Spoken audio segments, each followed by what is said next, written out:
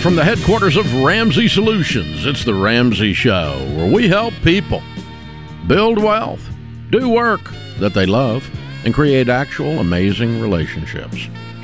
George Camel, Ramsey Personality, is my co-host today. He's also the co-host of Smart Money Happy Hour and the host of the George Camel Show, very popular on YouTube, both Ramsey Network Productions, and we'll be taking your calls. The phone number is 888-825-5225. Brian starts this hour in St. Louis. Hey, Brian, welcome to the Ramsey Show. Hey, thanks for the call. Sure, what's up? My wife and I are trying to build a house, and we're discussing how much we should have saved ahead of time. I would like to have $100,000 saved, and she wants to start now. We're at about $40,000 saved. Mm-hmm. Okay. And so she isn't as concerned about the down payment as you are? She's just excited to get going. More so than concerned about the down payment, which you are. Yeah. So Correct. what does the payment process look like for this build? When is all the money due? Well, we haven't started anything yet. And so I would like to save 100, hopefully get 200 out of our house, and then maybe go 350 total, and then just have 50 left to finish up when we're all done. Mm-hmm. What do you make? Which we could. What's your household income? About 100. Okay. So you're talking about a $350,000 build. Okay. And you got 40. How long does it take you to get to 100 if we went your way? What was your goal? A little over a year. Mm-hmm. So we're not arguing about 60. We're arguing about a year. Right. She wants to go now. You want to go in a year. Correct. Right? Okay. Which means that if we go her way, you end up with a $100,000 mortgage, not a $50,000 mortgage. Yes. Or a $110,000 mortgage to be precise, right? Am I doing all this correctly, Brian? Yes. Okay. Correct. How sure are you this home is going to cost $350,000? Not sure. That's just the goal that we'd like to keep it under. Do you have a blueprint? No, we haven't started anything. Do you yet. have a builder? We have nothing, just discussions. Do you own the land? We have family land set aside. Okay. Sidebar But before we haven't sidebar purchased before we anything keep yet. going. Family land set aside means that there needs to be a plat that is deeded to you, and you Correct. have the right to sell it someday if you all don't want to live there anymore. Otherwise, don't Yes, do this deal. Right. You don't build your house on Daddy's land or your house on a lot that Daddy gave you off his land, and he says you can never sell it. Neither one of those those are both deal killers. It would be purchased. Okay, and you would own it. Oh, wait a minute. What does the land? The land is part of the 350. Yes. Okay, and then you would have full rights, emotionally, relationally, legally, to sell it later if you want to. Yes. Okay. 'Cause I've taken that call a lot in the last 30 years. Someone that's stuck in a piece of property because everybody's going to be mad if they sell their own house. Right. Don't do that. All right. Now, all right, back to the deal. So the land is how much? 40,000 And that's included in the 350, did you say, or not? included. Yes. Okay. All right. We think, but we really have nothing to base this on except square foot, and you think you're going to build X square feet. I would tell you this. I'm in the middle of building a house right now. It took us 9 months from the time we decided we wanted to get a blueprint, a builder, and a budget completed. I mean, from day one, and I've done it before. So I'm guessing that you can start on the process now, and it's probably going to take you close to a year. Then you'll have that 100. Yeah. Or not. Okay. I mean, it may take you 9 months, and then you split the difference, right? But I think you can go ahead and get started, because here's what's going to happen. When you start drawing this house and you actually start talking to builders and you actually start getting bids, you're going to find out your numbers are wrong. Right. Or they change. And I doubt they change down. Right. You got to watch the scope creep thing here. Yeah, my fear is this thing is double what you thought it was going to be, and now we got to relook at, is this the right next move, or do we just buy a place? Yeah, so that's already built? I think you got bigger issues than when to start. Okay, you need to go. You can start today on looking at builders and looking at blueprints and getting it dialed in. And once all of that's done, if it's not been a year, and you've got everything dialed in and you really can still do the numbers that you come up with, the real numbers, not hopeful numbers, then we can say, all right, I still don't want to start then. And what I would recommend, back to your original argument, is just split the difference. Just, instead of a year or starting now, let's say 6 months. And by then, believe me, it's going to be 6 months at least. I don't think we're starting next week on this build anyway. So we're not. We got some time. We're not. Builders aren't working as much right now, so you probably can find one that'll give you some attention. Because of the rates? That's a good thing. Just slowed down a little bit? Well, very few specs going up. If builders that are working are doing customs. And so very few home starts on specs because the market's really slow with the high interest rates. Prices have held firm and have gone up in most cases, depending on the market. But the build rate, new home starts are down, way down. And specs have just about disappeared in most markets. Wow. So, which is not a bad thing. It's okay, except that except there's no freaking inventory. But for Brian, it's a good thing because he's probably going to get some good attention. Yeah, versus builder and subs are going to be available. Going a million miles an hour. You don't want someone rushing through that home build. Well, and you got 73 other clients instead of just, you may be his prized client right now. It's possible. Now, on the financing side, how would you suggest Brian goes through with this? Because there's different ways when you're working with a builder to finance it. Well, if it's $50,000, he probably can go over to the credit union and just get a loan. Simple. If it's going to be $100,000, $110,000, $150,000, then he's probably looking at a formal construction loan, and he'll have to get an appraisal on the plan. The builder, the general contractor, obviously license will have to be shown to get the appraisal, and then they'll do that to get, and you'll have to get your approved for your permanent mortgage, and they give you a letter called a takeout letter, which means that they will be there to take out the construction loan at completion. The permanent mortgage will. It'll convert over to a conventional And you loan. can do all of that with Churchill Mortgage, every bit of that, if you want to. But if you've got a little small loan, like a $50,000 out of $400 or $50 out of $350, probably just your credit union. They'll just make you a loan, like a personal loan almost. Yeah. They're not going to put a lot of regulation on that. Not going to require the takeout letter. Not going to require an appraisal. Not going to, usually. But if you get up there over 100, then you're going to have a construction loan. I just rewatched The Big Short over the weekend with this whole mortgage crisis. Man, it puts things in perspective. Yeah. How wild things were back in those days. Yeah. There was just The Big Short's all about all the fraud that happened. Yeah. Yeah, and it was just people making up appraisals, and we got a whole new list of appraisal regulations in as a result of what happened in that movie. Yeah. Yeah, a whole different world. This is The Ramsey Show.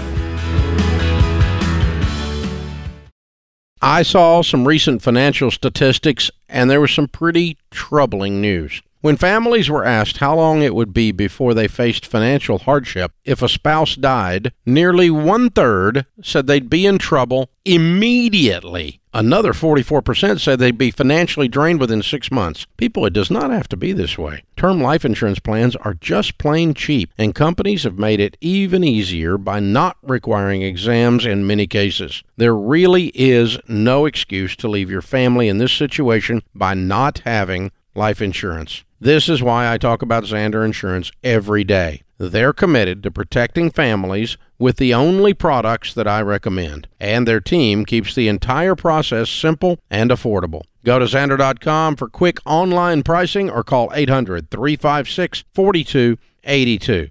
This has to be a priority. If your family is in this situation, you need to get this done. George Camel, Ramsey Personality, is our co-host today. Open phones at 888-825-5225. Thanks for being with us, America. We're here to serve you. Our joy comes when we can show you what to do, and then you actually go do it, and it causes you to win. Bing, bing. That's how that works. That's what this has been about for 30-plus years now, and it continues to be. Jody is with us in Springfield, Illinois. Hi, Jody. Welcome to the Ramsey Show. Hi there. Hey, what's up? I'm kind of embarrassed. to ask this question, but I am a 50-year-old widow who has been widowed for 15 years. I have helped put my children through college, and I have no retirement. So I am ready to start retirement, and I don't even know where to begin and how much to put in. There's nothing embarrassing about any of that. It sounds well, like good. You make me feel good. Sounds like you're a wonderful person. We just need to get on the ball, right? Yes. Yeah. So what do you make? I make about, I was just sitting here figuring this out. I bring home about $36,000 take home a year. Mm-hmm. Okay. So your income's somewhere around in the low 40s, maybe 45. Yeah. All right. What do you do? I am a social worker. Okay. All right. And do you have any debt? I do not. Your house is paid for? Yes. Well, that's great news. That means most of your income can go toward investing. So you have zero saved right now, right? What do you have in the bank? Well, here's what I have. I have my emergency fund of $1,000. Mm-hmm. I have my 3 months. I have 3 months of my for my, in case something happens. But that's about all I have at this point. So I'm on the Dave Ramsey boat. I'm scared. It's to a point where sometimes I cry because I'm like, what am I going to do? Mm. Because I don't know, because when my husband passed away, I used like life insurance and all that kind of stuff to pay my house off. So, we had a roof over our head and all that kind of stuff because my kids were 7 and 10 when all of this happened. Wow. Well, you've had a lot of life happen. It's been hard. I totally understand. We've had a lot. We're not here to beat you up. We want to give you some good next steps to take. And if you're following the baby steps now, that puts you at baby step 4 because you have no debt, a fully funded emergency fund. And really it's step 7 because you have a paid for house. And so now the kids their school's paid for. We got to put our own mask now, put our own mask on. And that looks like investing for retirement as aggressively as possible. Do you have a retirement plan through your employer? Here's what I have, and I didn't know what route to go, but there's a 403B. Okay.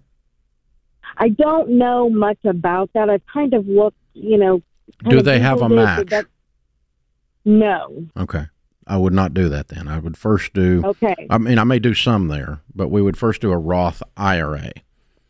Okay? Just a plain Roth, not a traditional Roth. A Roth. So what I want you to do is go to RamseySolutions.com and click on SmartVestor and get a SmartVestor Pro in your area to sit down with you, and they can help you run some calculations. Okay.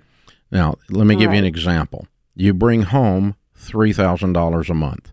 You do not have any bills except survival bills. You have no debt, no rent, no nothing, okay? Correct. If you were to invest $1,000 a month for 15 years, at 65, you're going to have right around $500,000, right around $500,000. Really? Yeah. Okay. What this means is not that you're rich, and it's really not enough, but it's enough to make sure you're not cold and hungry. Right. Because it will produce then, let's just reverse engineer this, which is very interesting, okay? Let's pretend it produced 10% a year on the mutual funds after that, and that you retired and had no retirement income. And I suspect you probably have a retirement with your government agency, don't you? That they furnish you? A pension? Yeah, actually, my husband, I get a pension off of him, but that thing... but do you get a pension from your work when you retire? No. Okay. It's just Social Security I pay into. Yeah, absolutely. Which is horrible, but that's okay. All right. So if you had $500,000 at 65 or 67 or whatever, and it was invested at 10%, 10% of 500,000 is 50,000 a year. Right. Without touching the nest egg, without touching the goose, it will lay 50,000 golden eggs a year.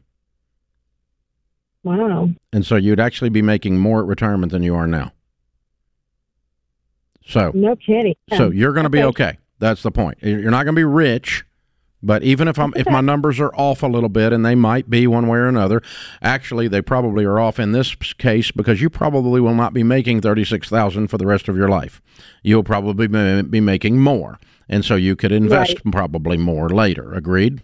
Mm-hmm. Right. Yeah. So I did that based on $1,000 in your current income. So. Mm-hmm. So I want you to sit down with a SmartVestor Pro, and we don't know how the scenarios will compare to actual life, but you can run some scenarios like I just did just to get the idea that I don't have to cry. I know. Because if you'll start now, Jody, and you'll start investing close to $1,000 or more than $1,000 a month, you get your budget tight and you do that, you're going to be okay. Matter of fact, you're going to be better than okay.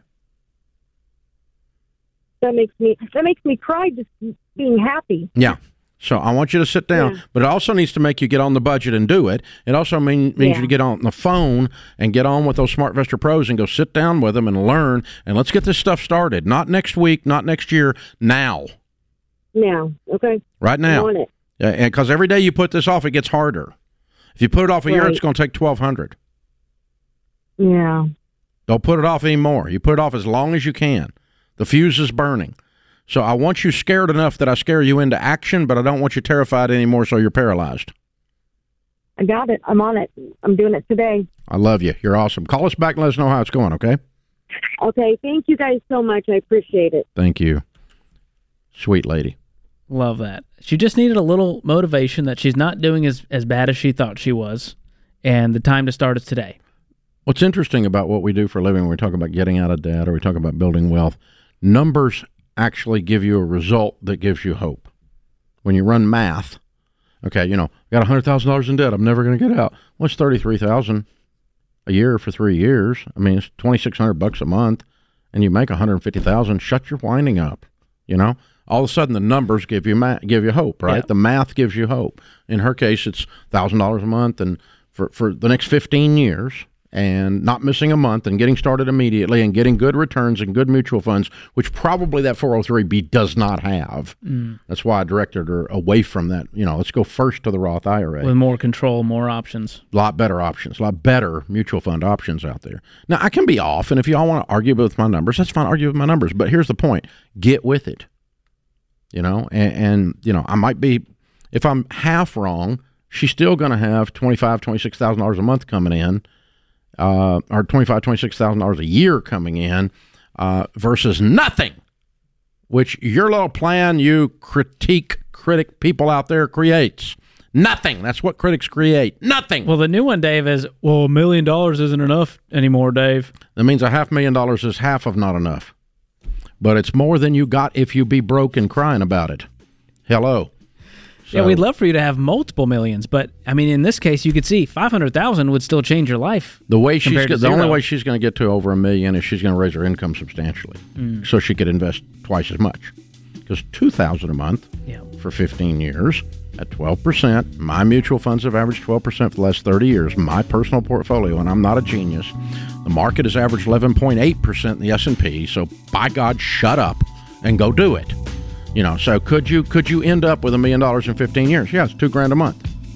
That's it, roughly. I mean, there it is. Ding, ding. This is The Ramsey Show. Fake it till you make it. It's popular career advice, but it doesn't work for very long. If you don't love what you do, you can't fake the enthusiasm and energy you need to win at work. You also can't fake your physical health and energy. Everybody knows we should eat more fruits and veggies, but fruit chews and veggie tips don't count. If you aren't winning physically, I promise you're limiting your opportunities to win professionally.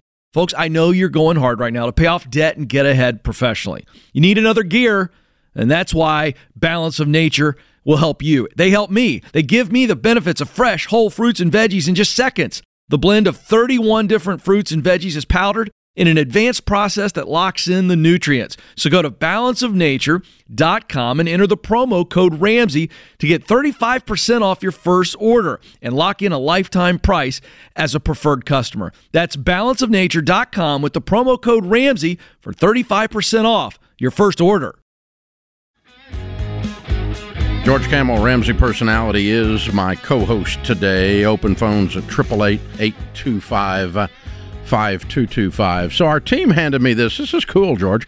In March, Andrew came and did a debt-free scream with me, and Dr. John Deloney was on the air. And we celebrated him paying off $303,000 in 49 months. Wow. His student loans, car debt, home improvement loan, credit card, and a house, paid off his home. And then we get an email from him that he had a chance to go back to his alma mater, his high school, to one of our Foundations in Personal Finance classes, Warsaw High School. And he put this quote on Facebook, 2009 WHS grad. Oh, that's what they put on there. Andrew returned to his alma mater today to chat with the senior financial planning class about his financial journey and becoming debt-free. He completed the Dave Ramsey class and paid off his debt. This class is also completing the high school version of Financial Peace University. Thanks for coming, Andrew, which is called Foundations in Personal Finance. Very cool. Oh, what a great poster child. These kids are going, I got to watch another video, and then they're seeing this guy who was from their high school, who graduated from sat at the same desk they sat, who has no payments in the world. Yeah. At a very young age. 100% debt-free. Wow. Ding, ding, ding, ding, house and everything. And go in and tell the high school seniors it can be done. That's how we do it. There's some social proof. Yeah, we've got the Foundations in Personal Finance high school curriculum that now 6 million students have been through since we started it. It's been in 48% of the high schools. It's currently in like 40% of the high schools. And more states are now making personal finance mandatory. I love it. And so we've been adopted by, for instance, the Texas the Texas State School Board, or the adoption process to adopt the curriculum. And we were just adopted in Florida. Oh, that's right. A couple months ago. It's a big one. So Florida's got a big push, brand new push. Texas has had it for a while, and they've got their second push coming to get all the seniors before they graduate through, our kids before they graduate at some point as a senior or junior, whatever, through a personal finance curriculum, and we have the largest, most successful one, and Florida just adopted ours as well. Now, they've got other brands that they can do, but so now each of the local school boards are selecting whether they're going to use Ramsey or whether they're going to use something else, but really excited about it, and happy to be in Florida. Thanks, Florida. We appreciate you. And actually, I got to meet the state senator we were down there doing an event in Orlando. I remember that. I got to meet him. You were in the green. Yeah. You met him too. He was in the green room. It was incredible. And that sponsored the bill that got passed in Florida to make personal finance a mandatory. It's not elective. A mandatory class for graduation at a certain date in Florida high schools, and that precipitates then the high school curriculum. Our personal finance curriculum is getting adopted, and we're one of the high school approved adopted curriculums in Florida. So excited about that. So if you're around one of the Florida school boards, or you're a teacher or whatever, and you want to push for our curriculum being in your school, we would appreciate it. And way to go, Andrew. Thanks for going back to your school. I don't know where Warsaw High School is, but it's not on this, but it's pretty cool that a guy does that and goes back and speaks to the class. Well, everyone going, they don't teach us stuff in school. I'm like, we do now. Yeah. We're in half the high schools. It is in a bunch of the states now. And that's obviously have been doing it a very, very long time, very successfully. We meet all the benchmarks. We've got Ramsey's Education Solutions Department here that we've been running for, I don't know, almost 20 years now. And the guys and gals in that department that put this curriculum together that we use in the high schools are from the education world. And so our stuff is the easiest for teachers to operate because the lesson plans are done, the testing is done right. It's all built out to where it's as low lift as possible. Those former teachers going, I wish this is how it was created. I wish everything was created this way, because our guys are putting it, and it meets all the educational benchmarks and legalities and so forth that we have to meet in order to be in a public school system. And so we do every bit of that. And, man, we're just thrilled. So many people are getting able to do this, and this is cool that Andrew did that. That's a lot of fun. Isaac is with us. Isaac is in Huntsville, Alabama. Hi, Isaac. Welcome to the Ramsey Show. Thanks for having me. How are y'all? Better than we deserve. What's up? So my wife and I are fixing to be going through our first divorce, and she's going to keep the house that we currently have, and thanks to a wonderful support system, I'm going to be able to move back in with my parents while I get back on my feet. And at this point, I'm just wondering, kind of what's next. How do I start over from here? What should be the correct step I take?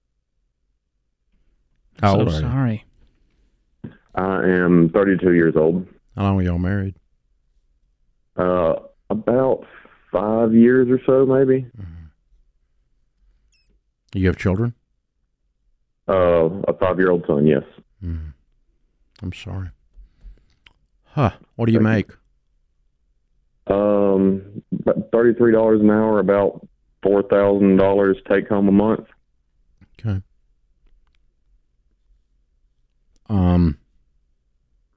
Well, to answer your question, you're just going to start laying out a game plan to build enough financial life that you move into this next chapter, right? I mean, first goal would be to get on your feet enough that you had a little bit of money saved and you go get an apartment, right? Right. I mean, this obviously your parents are providing a safety net, not a hammock. Correct. And so you're just passing through. And that's, like you said, that's a wonderful thing, and I'm not upset about that at all. But I would give myself a number of months, like 3 or 6 months or something, and say by then I'm going to have enough saved to have deposits and get an apartment, get my own place, get some furniture, get restarted in terms of like almost as if you were moving out after high school or college, right? Right. And then once you've kind of got a standard of living set and a place to live, then you start doing the baby steps, and you make sure you get out of debt, and you build an emergency fund, and you start investing, and you're going to figure out that there's another chapter to this life after 32 years old, right? Right. Yeah. So this setback is going to be a comma, not a coma. So keep that in your mind. This is temporary. You're going to have a whole other life on the other side of this thing. This doesn't define you, but it will refine you. And so now's the time to make some choices that will set us up for the next 10 years. So do you know, as the dust settles, what the financial picture looks like as far as child support, alimony, the house? Debt? So I will be taking the car that she's currently driving, and she's going to take the car that I'm currently driving because it's paid off. And the car that I will be getting is not, I owe somewhere around $21,000 on it. Mm-hmm. The way we've worked everything out between us, everything's very amicable. So it's going to be uncontested. So the way we have it worked out, no child support, no alimony or anything. It's all going to be, we both put in everything we can for him. And she's keeping the house, and you're not getting any money out of the house deal? Correct. Okay.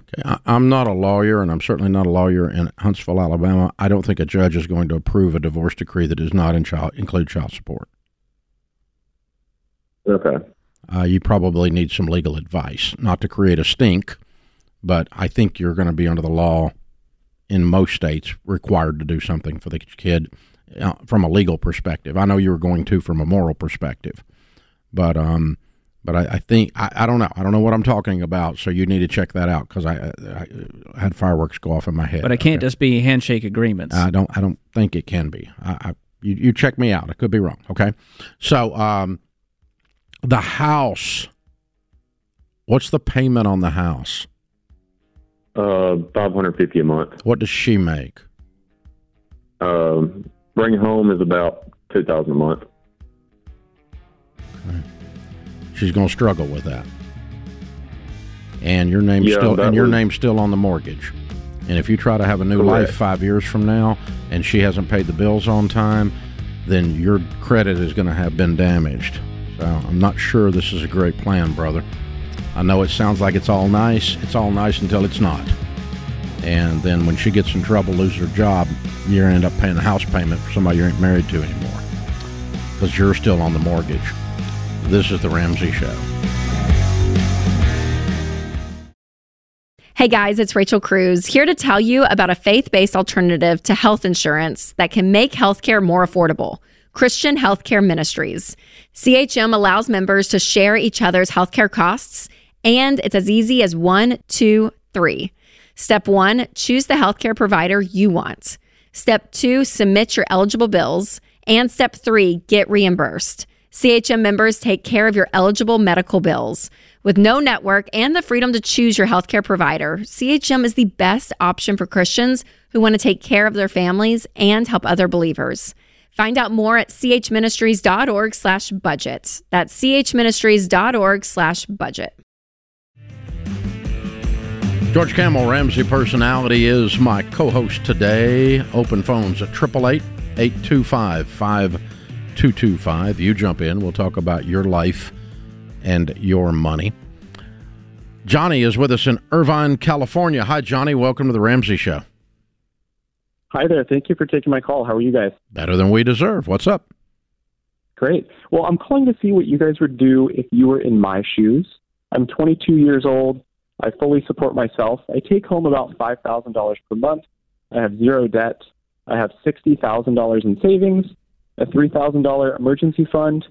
And I've been listening for the past year or so, and some of my friends and mentors are into long-term real estate investing. So I've been saving toward that for the past couple of years. Ideally, I'd like to start building some long-term wealth, and so I just wanted to see what you guys would do if you were in my shoes. Wow. You are beyond ahead of the game. Well done. Very well done. Thank you. Well, I probably have a different view on real estate investing than your mentors. Sure. And I probably own more than they do, given that I own about $600 million worth. Okay. But anyway, I do not believe in borrowing money, Johnny, because you've heard that listening to the show, and I don't for my real estate investing. I pay cash for it. And so the first real estate investing I did, and I've always loved real estate, that I did after going broke and starting completely over, and with this new I don't borrow money thing as a part of the guidelines, was I didn't do real estate investing at first. I just started piling money in mutual funds. And when I got enough in an index fund, is what I used, an S&P 500 index fund, it took me about 5 years to buy my first income-producing property. I paid cash for it.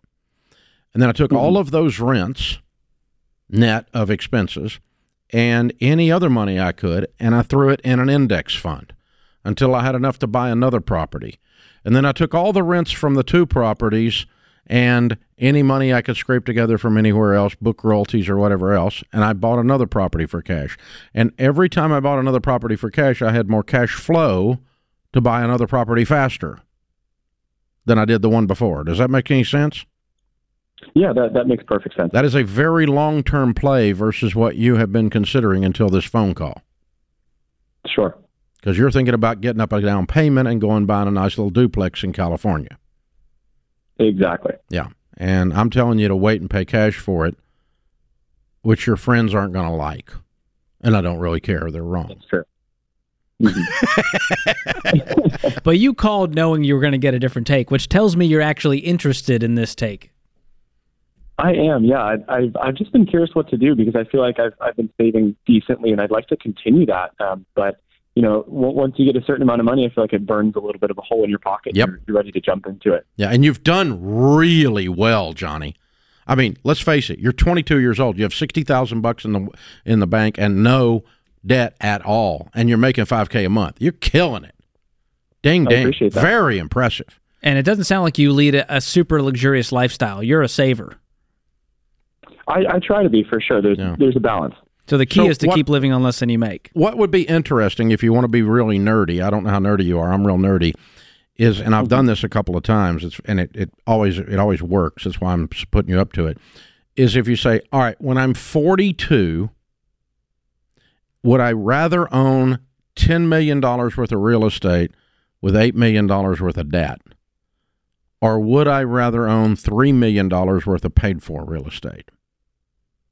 Yeah, I think the clear answer is the $3 million. Yeah, and then here's the exercise. Run out the purchase snowball, which is not a debt snowball, but the way I talked about a while ago, rents, buy more, buy more, buy more, buy more. Everything's folded back into the next deal, and the slower start ends up with a faster end. The faster start ends up with a slower end. My way is slower start, but has a big time payoff at the end because it hockey sticks from an exponential mathematical equation perspective. Does any of that make sense? Yeah, definitely it does.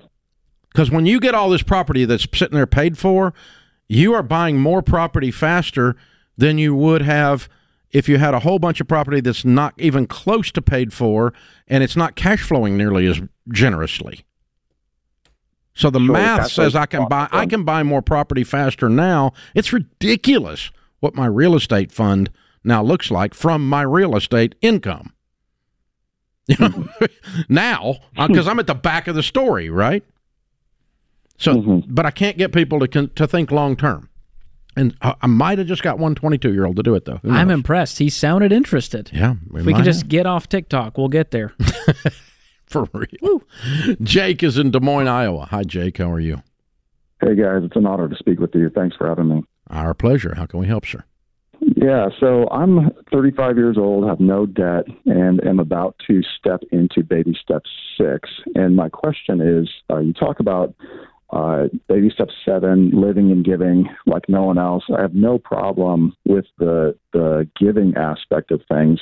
The part that is a little tricky for me to wrap my mind around is the living like no one else, because I am a pastor. And so to be stepping into baby step 7, hopefully here in the next 5 or 6 years, I'm trying to imagine life in my 40s, living like no one else while being a pastor and living in the community of people who pay for, who have paid for my financial success, you could say. I don't know how else you would put it, but how should I think through that as I look forward to the next 5 or 10 years? Yeah. Well, don't muzzle the ox as he treads out the grain. You probably read that scripture, right? Yeah. And a worker is worthy of his hire. You probably read that scripture, right? Mm-hmm. So are you a good pastor and you're worth what they pay you? I sure hope so. Okay. Then if you use that money wisely, in Christianity we would call that good stewardship, wouldn't we? Yeah. And I think you're modeling for those people what the results of good stewardship are, that it ends up with wealth. But we're taught by Karl Marx, not by Jesus, that wealth is evil. Wealth is not evil. People are evil. Particularly some of them in your church. I'm kidding. No. but not much. But yeah, anyway. So you're always going to have a hater whether you win or you lose if you do it at scale. Yeah. If you lose, you weren't a good steward and you're horrible and you worked your whole life and you have nothing to show for it, and we call that being a good steward. That's not a good steward. That means you did a bad job handling your money. So you're supposed to model for your congregation how to be a good husband, how to be a good dad, right? Right. How to be a great leader. We're supposed to model in Christianity. It's called a witness. And yet when my friend Craig Rochelle says, why is it that wealth is the only blessing from God we're supposed to apologize for? And I've got several friends that are pastors that are a decade and a half ahead of you, and they're facing the exact same thing because they have systematically, carefully invested in their 401ks and in their Roth IRAs and in their retirement programs, and some of them have bought real estate carefully, and they don't have jet airplanes. They're not on TV. You know, it's none of that junk. They're just good guys as a pastor, and they've been careful with their income, and most of them are millionaires because they did the stuff I teach. But now there's always some doober that says, well, a pastor should never be a millionaire. Yeah, that's what I want. I want my pastor to be broke and stupid. No, I don't either. I want pastor should never... Listen, I want his marriage to be something I can look up to. I want his kids to be something I can look up to. I want the way he handles money to be something I can look up to, because obviously the book he is reading has having an effect on his life, and I want to know more about what that book called the Bible says then, but not if you're out, so, but you're always going to be criticized, Jake. Whether it's about your message or the car you drive. There's going to be someone out there. And, you have to get, if you're a Christian, you have to drive a used Accord, because that's what Jesus said. They were all in one accord. Oh, that one still gets me. This is The Ramsey Show.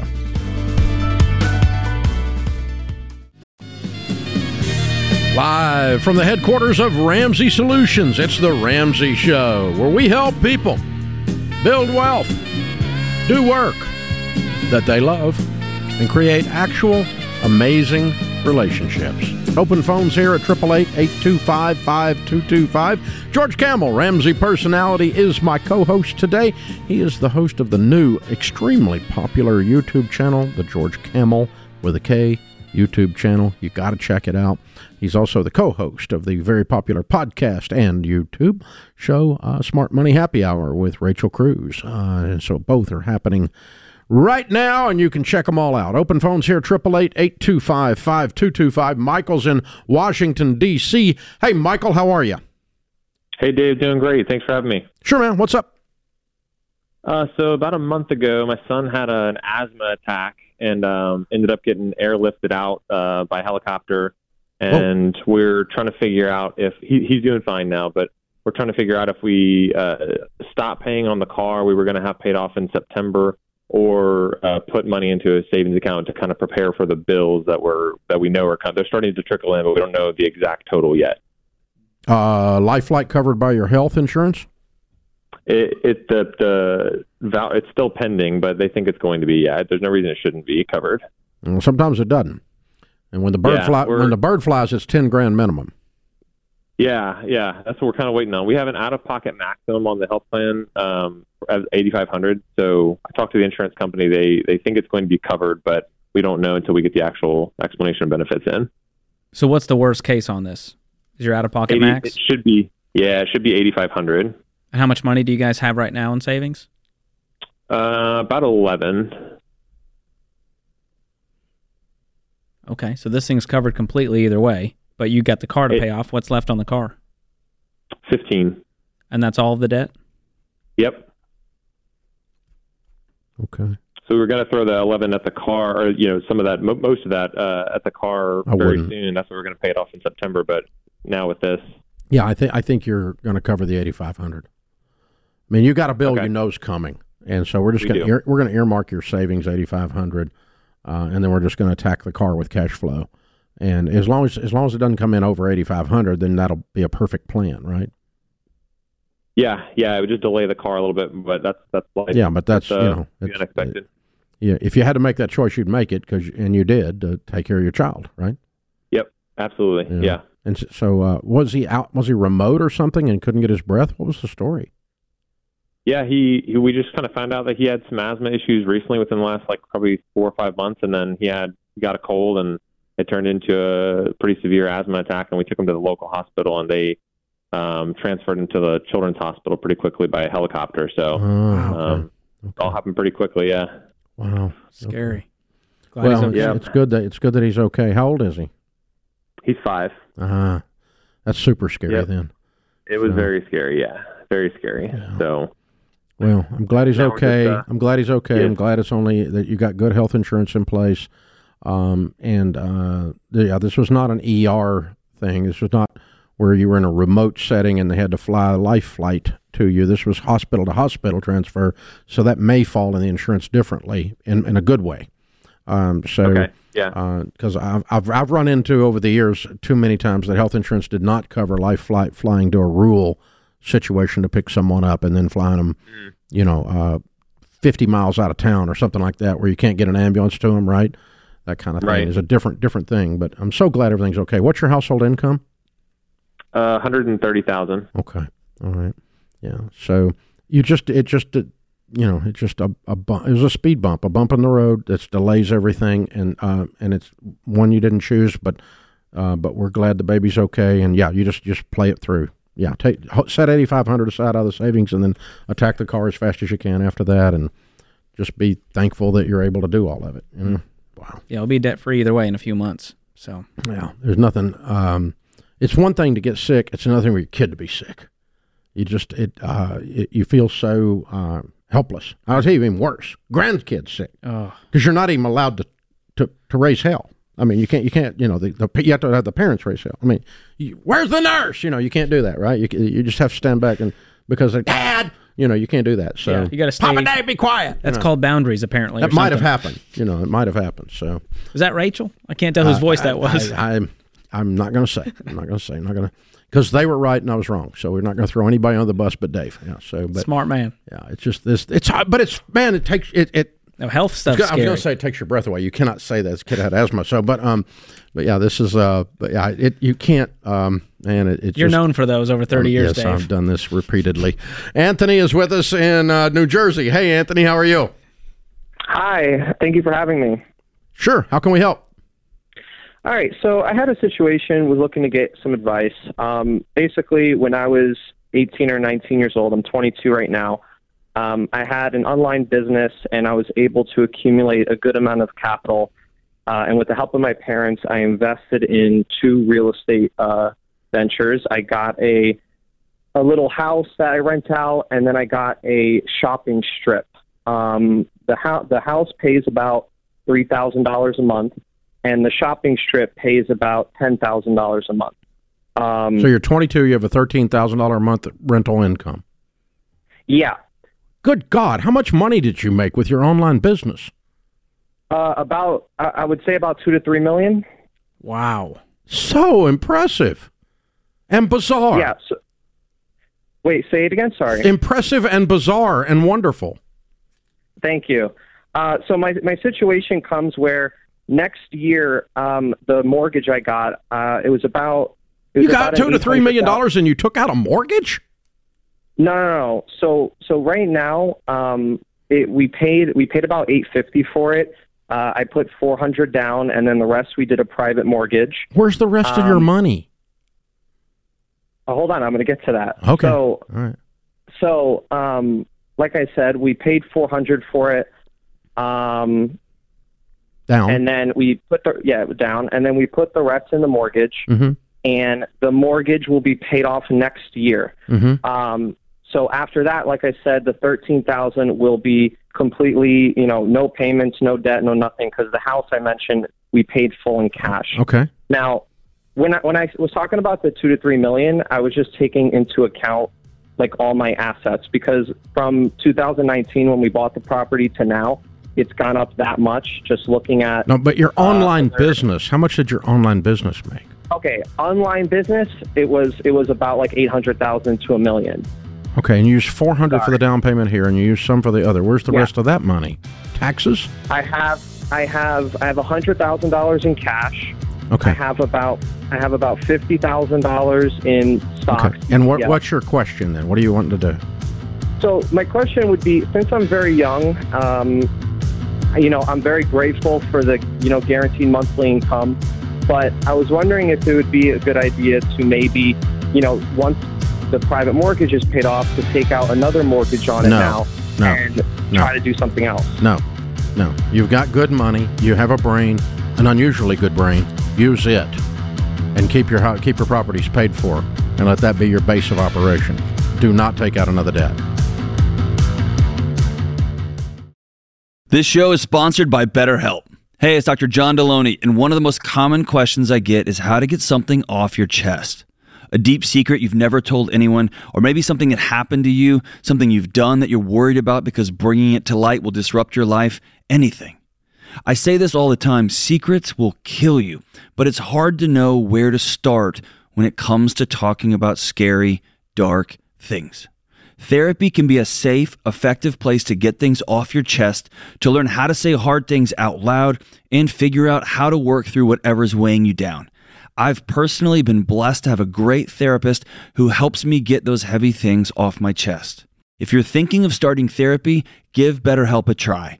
It's flexible because it's online, so you can suit it to fit your schedule. Just fill out a short questionnaire, you get matched with a licensed therapist, and you can switch therapists at any time for no extra cost.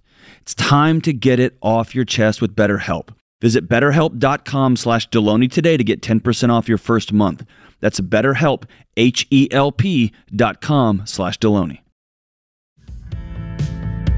Thank you for joining us, America. We're so glad you are here. We're constantly asking you guys, and a bunch of you have, we appreciate you, to leave a 5-star review on the show. It helps with the algorithms. And also, of course, we invite you to share the show. Click the share button or share a link or tell people where you listen to it on the radio or whatever it is. And it's always a good idea, too, to follow the show. Click the follow or the subscribe on YouTube or on the podcast. All three of those help us a bunch. And we got a 5-star review in. We've gotten a bunch of them in, but this one caught our team's attention. I must admit, being left-leaning from the West Coast my entire life, listening to The Ramsey Show came as quite the culture shock. That's funny. It was hard for me to not immediately associate the tone of the show with a laundry list of cultural values I've been conditioned to avoid.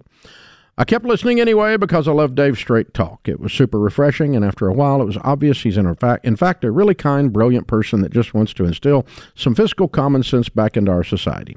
What I love most is how he talks about the importance of stewardship and how it's not just about the money. It's about how your money can help the world. Amazing stuff. Jumping past some of the personal story, then listening to these episodes makes me acknowledge that I just need to be accountable for my poor decisions and stop feeling helpless. I can get myself out of this situation, and it shouldn't even be that hard. I just have to make some common sense, tough choices and go without for the next few years. Hi, my name is Eileen, and I am irresponsible with money. I'm ready to put the work in and be accountable for my own actions, and I will win at this game of life, passing these values down to my young kids. Thank you to the bottom of my heart for Dave and the entire team for achieving what my parents have failed to do my whole life, getting me to be fiscally responsible. Wow. That's very nice, Eileen. Thank you, Eileen. Thank you. Yes. Very kind. I love that. We appreciate You're bringing it. both sides of the aisle together, Dave. Yeah, that's Look me. at that. I'm all about unity. That's me. That's amazing. No, I'm honored. I'm very honored. Very nice. I'm glad we are honored. It's the whole team here. It's a team effort. Open phones at 888-825-5225. DJ is with us in Baltimore. Hey, DJ, what's up? Hey guys. So I wanted to see if you had some suggestions on how to approach a situation that my husband and I are trying to tackle. So I'm about 2 years away from going to veterinary medical school, and I also was diagnosed with an illness last year that kind of limits me quite a bit, and it also means that I have to renovate our home in order to make it work for my condition. So we're trying to figure out what's the best way to approach paying for those two very high cost things without putting ourselves into a bind when we're not currently in one. So sorry. What's the nature of your illness? So I am highly susceptible to bacteria and molds to the point where it causes my body to go into paralysis. So why does that sound extremely incongruent to vet school to me? Because it can be.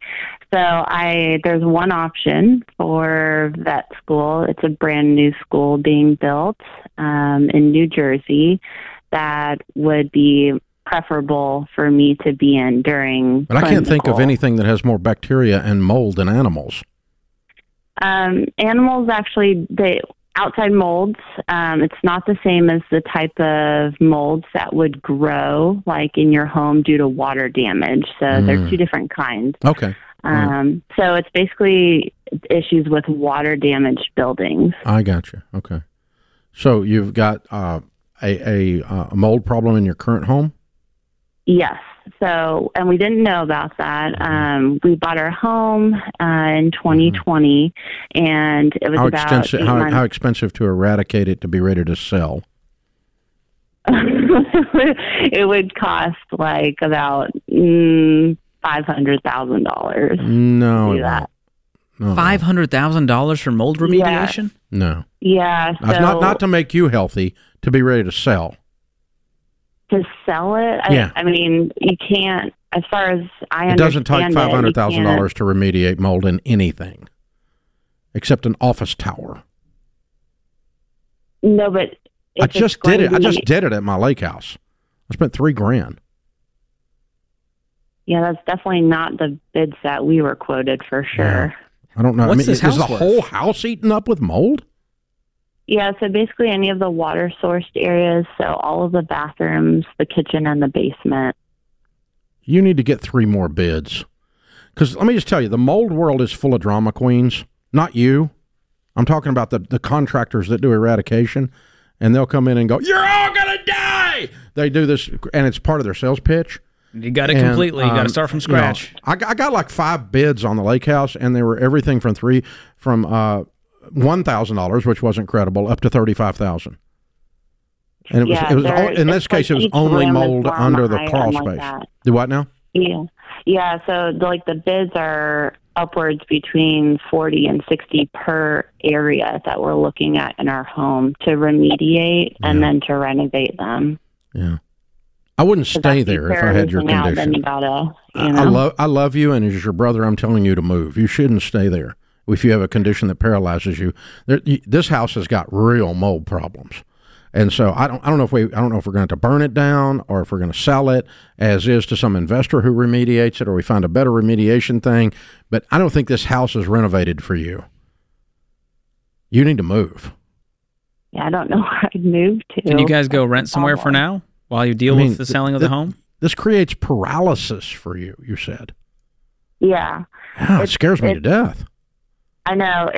It's really frustrating because especially this region that I live in, like the Baltimore, D.C. area, it's quite wet, quite humid. So I really don't know where we would go. But you also, you're going to go to vet school in New Jersey. So it sounds like you need to move to New Jersey if you're going to do that?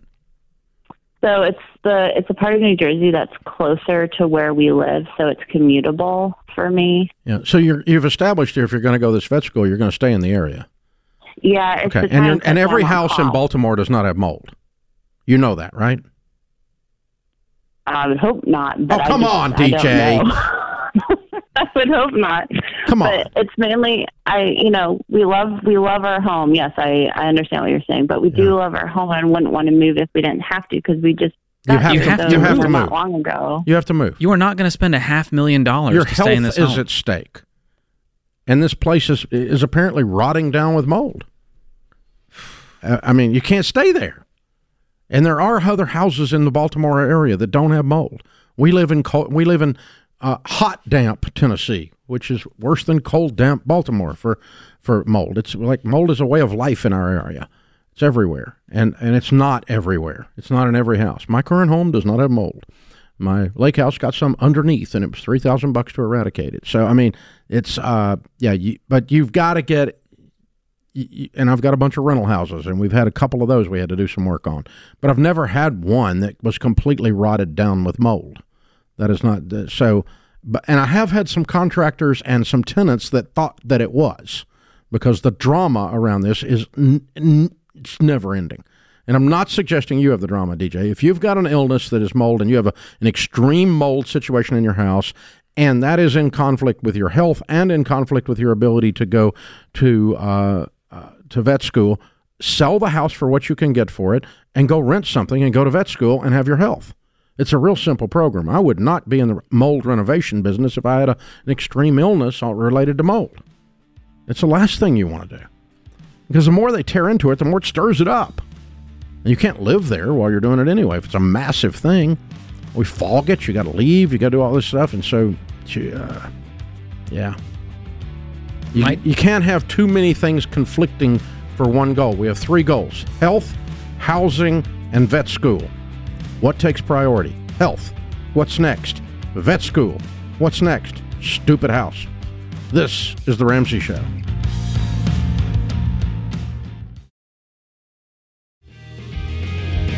George Campbell, Ramsey Personality, is my co-host today in the lobby of Ramsey Solutions on the debt-free stage. Sarah is with us. Hi, Sarah. Welcome to The Ramsey Show. Hi, Dave. Good to have you. Where do you live? I live in Raleigh, North Carolina. Welcome to Nashville. Thank and how you. much debt have you paid off? $26,750. Love it. How long did this take you? 8.5 months. Good for you. And your range of income during that time? I started with 42, and then I ended with 50. Good for you. What do you do for a living? I was in investing communications, and now I'm in digital marketing. Good for you. Very good. What kind of debt was your $27,000? It was in a car. Mm-hmm. Bad decision. Mm-hmm. It was a lot of money, and I totally regretted it when I got into that debt. So did you sell it, or did you pay it off? I ended up paying it off. Okay, and kept it. Mm-hmm. All right, good for you. Fine. What kind of car? It is a Toyota RAV4 2015. Of course it is. Okay, good. Very good. Cool. So how'd you get connected to all this Ramsey stuff? I actually am a Ramsey baby. My mom and dad followed your plan. I didn't take their advice at first. I wish I did. But they failed as parents. But they did get me on the right track. No, they didn't. They told you knew what to do. You knew they weren't going to like what you did. Oh, yeah. They were not too happy about it. What was that conversation like? Dad, I just took out a $27,000 car payment. He goes, oh. Yeah, they told me I should get a beater until I can, really pay cash for it. But, I didn't listen. And, they helped give me advice to dig me out of the hole I was in. Yeah, and no money. Just advice. Yeah. They didn't give you any money. No money, no. Good for them. I like it. These are great parents. Yeah, they are. Very cool. How old are you? I'm turning 26 in June. Okay. Did you learn your lesson? I did. Never a car payment again. Never again. You're going to be a millionaire. Exactly. If you stay away from car payments, you'll be a millionaire. I will. What was your car payment? It started off around $600, and then yeah. So then I ended up putting my savings down on it, kind of followed the plan in the book, and then I brought it down to around 300. Mm-hmm. Okay. That's a significant portion of your take-home pay at that point. Yes, it was really bad. And that's when you went, I did dumb. Let's undo this. Yeah. I did have a good bit saved up because, my parents really instilled in me that I need to save. Mm-hmm. I graduated college debt-free thanks to them following your plan. Mm-hmm. And then, so luckily I had some savings to put down on it to really drop the payments. How much did you have in savings? $23,000. Wow. Okay. All right. Very good. So 8.5 months later, we're done. Yeah. Yeah, that's very good. So you actually had enough cash to pay for a decent car. I did. You had the savings muscle there. I know. But you went, I'm going to finance this. You just this. got the fever, huh? I know. I talked to too many friends, and I was like, fever. Yeah, I got You the could have fever. got a great car for $20,000 in cash. I know. Well, it was also when the cars were really overvalued too. So it was really a bad time for me. Worst time ever. Yeah. What were you driving at the time? A 2012 Chevy Cruze. Okay. Yeah, and it just blew up on me one day. Oh. And then you went to drama mode and said, I need a new car today. Yeah. I got to finance a $30,000 car. Yeah, I made some bad decisions. Yeah. Hey, I'm proud of you. Thank you. We're giving you a hard time, but everybody's done a whole lot dumber things than you've done. Yeah. The good news is you did it at a very young age, and you learn your lesson. You never go back, and you have parents who didn't bail you out. No helicopter blades in the background here. Right. No one, you let you lay in your mess and clean it up, and you did. You became like a full-grown woman and did your stuff. Way to go. How old are you again? I'm 25, turning 26. You're smart. Way to go. I'm so proud of you. Thank you. Very well done. How's it feel to be free? It feels amazing. I actually had to get a new tire the other day, and I wasn't freaking out because I had money to pay for it. Yeah, like one car payment will buy tires. Yeah. Yeah, one of the old car payments anyway. Yeah. Good for you. Yeah. Very cool. Okay, now that you've gotten out of debt, you've got a 24-year-old listening that all of these 23-year-old listening, 24, that their stupid friends are telling them to go buy a car on car payments. When they got the money in savings to buy a $15,000 or $20,000 car, what would you tell that person that was you back then? I would say do not go into debt Why? over a depreciating asset. Why? Why? Because it's a waste of money. Okay. Yeah. It'll drain your bank account. And it stole your peace. Yeah. It took it. What little bit of fun it was all taken away by the weight, wasn't it? It was, yeah. The weight, the heaviness, that weight, not having to wait patiently in line, but the heaviness of it. Yeah. Right. Way to go. Wow. Very good. And the secret to getting out of debt is what? A lot of side jobs. I found a lot of side jobs doing like walking dogs, pet sitting, house sitting. I did some freelance work in addition to my full-time, sticking to a budget and paying cash. Wow. Good for you. Mm-hmm. Well done. Well done. Now mom and dad are smiling. Now they're smiling. Oh, yeah. Yeah. Well, now it's gone. It's all going good now. Well, most people listening are going, gosh, I wish I figured this stuff out when I was 25. And you're feeling like, I wasted all this time. And you got so much time left to make good decisions that will far displace. There's a 37-year-old listening that we've still not convinced. They're not convinced. They're about to go get a new car. They're going to be 42 before they catch on. Oh, my goodness. Yeah. Way to go. Good job. Thank you. Very good job. Very good job. Hey, we've got a copy of the Baby Steps Millionaires book for you because that's your future. That's where you're headed. I promise you are.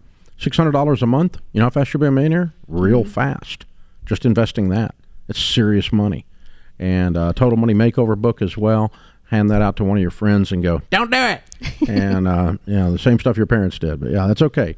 So it's smart, very smart. And a Financial Peace University membership. Have you been through the class as an adult yet? I have not. Good. Ooh. Could take it and go through it. Okay, I will. Go through the 9 lessons, and because it'll help you accelerate your process into Millionaire now. Because you got the basic debt stuff figured out, and the budgeting and the hard work and the extra jobs part. So now we just blow through, make sure you get the emergency fund in place, and let's get that compound interest working for you. At 25 years old, you could be worth $10 or $15 million at retirement. You really could. It's very, very doable. Because you got the right start. You got this in financial peace, baby. You got everything going. 40 years of investing in compound interest. Yeah. It's very much possible. the two books and the Financial Peace University membership is the Live and Give bundle. That is, people buy it all the time. It's a box that comes, and you can take a book out for yourself, give a book to a friend, take Financial Peace, or give it to a friend. So it's Live and Give. It's for both things, and so we'll give it all to you. Thanks for making the trip over from Raleigh. You're inspiring. You're a wonderful young woman. Hey, thank you for having me. I'm Very so well blessed. done. And your mom and dad are over there grinning like they know you're not going to move in their basement. Yeah, it's great. It's amazing. So very cool. Very cool stuff. Good stuff. All right, it's Sarah from Raleigh, North Carolina. She paid off the car she shouldn't have bought, and she learned a lesson in the process. $27,000 paid off in 8.5 months, including using some of her savings and walking dogs. $42,000 to $50,000 income. Count it down. Let's hear a debt-free scream. All right, 3, 2, 1. I'm debt free.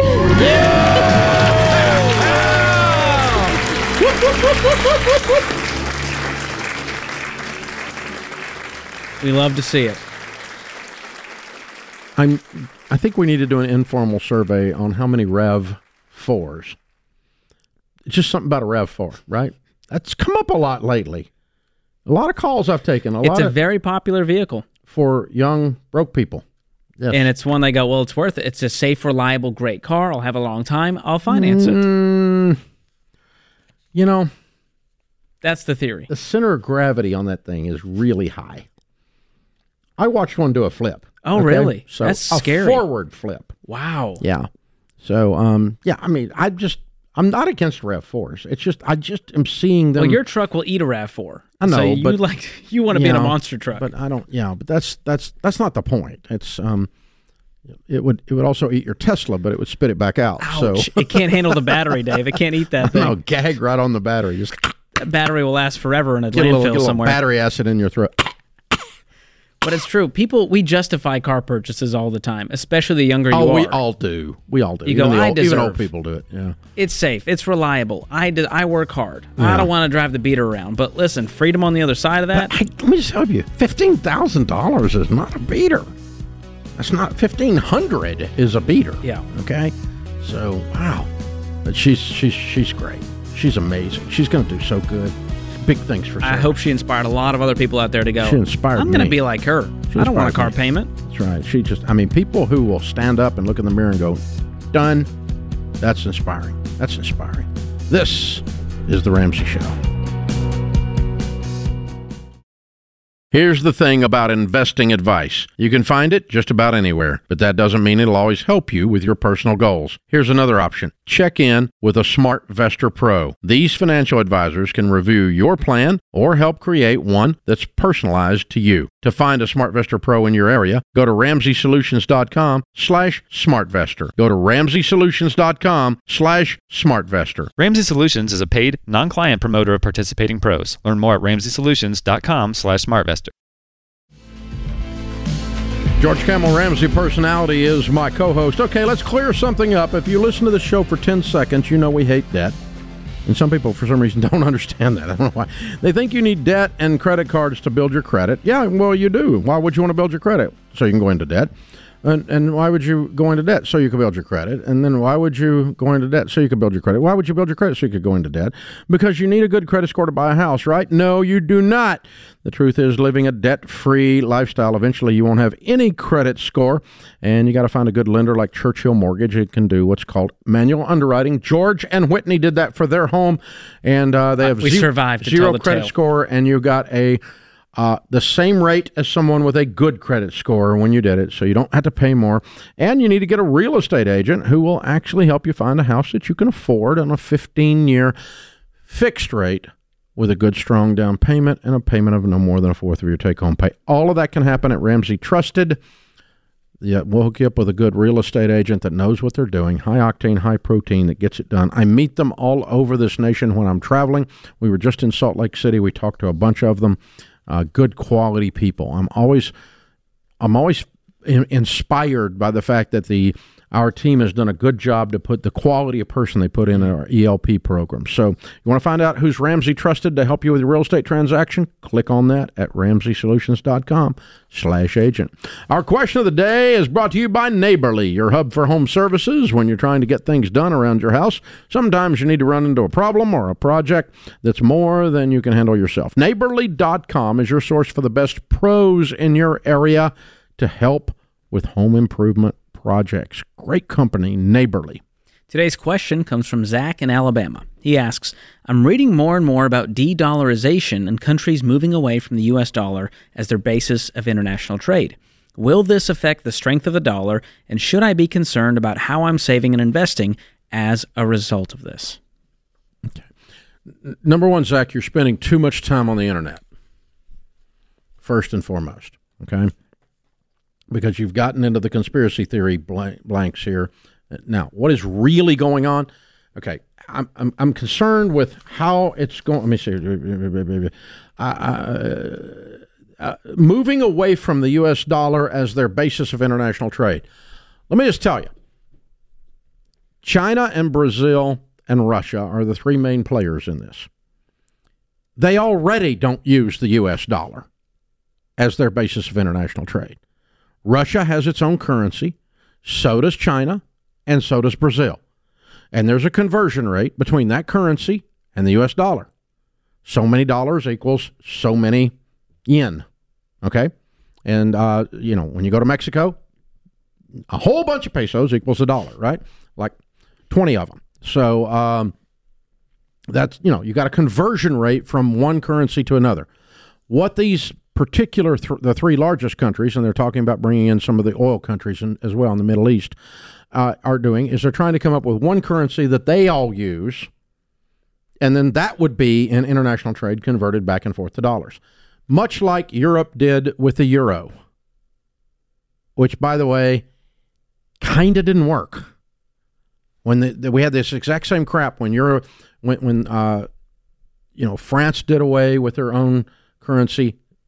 The Brexit was the big deal, whether the UK was going to get involved or not, and the euro was traded all over Europe, and they did away with their basic currency, and now the U.S. is just going to it's a one-world currency. It's the end times of revelation, and this is what comes up, right? Okay? But all it is these countries, if they did all agree to use one currency, it'd be much like when Europe went to the euro, and then that's going to exchange for the dollar back and forth.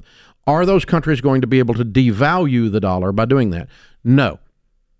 Because while they do take up a lot of land mass, they do not take up a lot of the gross domestic product of the world. The United States still is the vast majority of the gross domestic product of the world. Still. China is big. Russia is basically horrible. And Brazil is a failed economy like times 10 and is tiny as far as economics go. In other words, like I suspect, I haven't looked it up, but I suspect Texas has a higher GDP than Brazil, as an example. For real. I'm not kidding. I haven't looked it up, but I bet you that's true. Look it up. I know it's got a higher GDP than Egypt because I looked that up one time.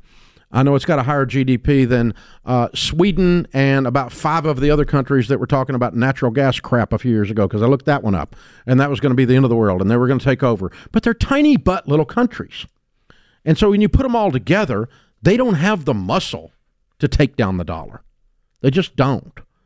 Mathematically, it's arithmetic. You can't, they just don't have it. Now, what they are going to do, if they all do put it together, it's not a de-dollarization. It's not doing away with the dollar. They've created their own currency. They're still going to have to trade with the 800-pound gorilla, which be us.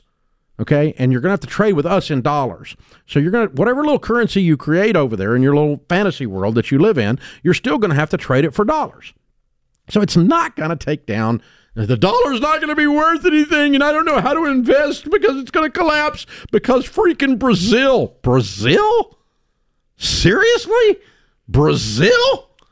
I mean, when you look at the math, it's humorous. I mean, and Russia, we always think of as like, you know, in the Rocky movies or something, like they're going to come bomb the United States or whatever and all this stuff.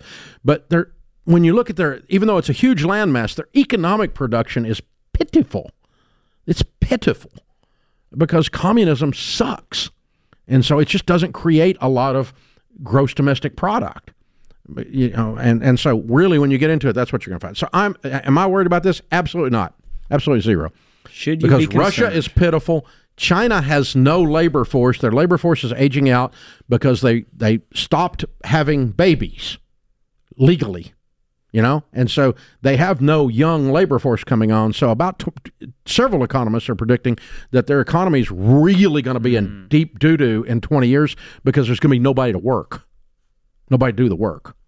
And so all the stuff that China's creating right now, they're not going to have anybody to do it. And so this is a lot of just fear mongering, and it gets clicks and views, and so the media loves to spin this. It gets a lot of clicks and views. But should you be concerned about how you're saving and investing? Nope. No, I wouldn't change a thing. Nope. I wouldn't bet against America. Long term, it's a bad move. And it's not arrogance. It's math. It's not like I'm blinded by the flag or patriotism. That's not it. America does some stupid butt stuff sometimes, but even when we do it on scale. I mean, it's like. You know, it's like, come on, man. So no. Listen, I'm old and I'm getting tired because when I first started, there was like a conspiracy theory that the world was. You've seen them all at this point. You know, there's a guy. Here's one. I was telling a friend of mine. A friend of mine was asking me about this the other day, and I said my answer to him was, I read a book in 1982 called Bankruptcy 1984. It was predicting the end of the U.S. economy in 1984. It was written by an economist that was brilliant named Peter Grace. He was in charge of the Grace Commission in the Reagan administration. And they were studying the increasing national debt and that the national debt was going to cause the economy to collapse, which I think the national debt's stupid and out of control, okay? But this guy said it's going to hockey stick. And the monetary policy is going to turn upside down. We've sucked all the cash out, used it for government stuff, and the economy's got no cash to operate on, and so it's going to collapse in 1984. Apparently wrong. Dang. And then another friend of mine wrote a book called Coming Economic Earthquake. Didn't happen. And then another guy wrote a book, talked about the collapse of the economy. And then another guy wrote a book. Well, then we had Y2K. There's a lot. Oh, and the Y2K was going to collapse the economy. And then Then when the planes hit the towers, the economy was not going to recover because 3,000 people died and 2 towers fell in New York City. So the entire U.S. economy was going to collapse as a result of that.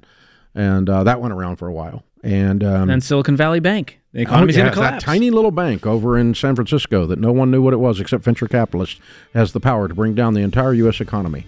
It's just asinine. At some point, it's like, okay, George, if I ever write the book on the end of the economy, would you please smack me? I'll do that. Okay. Just make sure you plan it till long after your death, so we can't blame you for it in person and go, no, boo-boo. No, you were wrong. You would anyway. You would. There you go. I know he's dead, but he was stupid.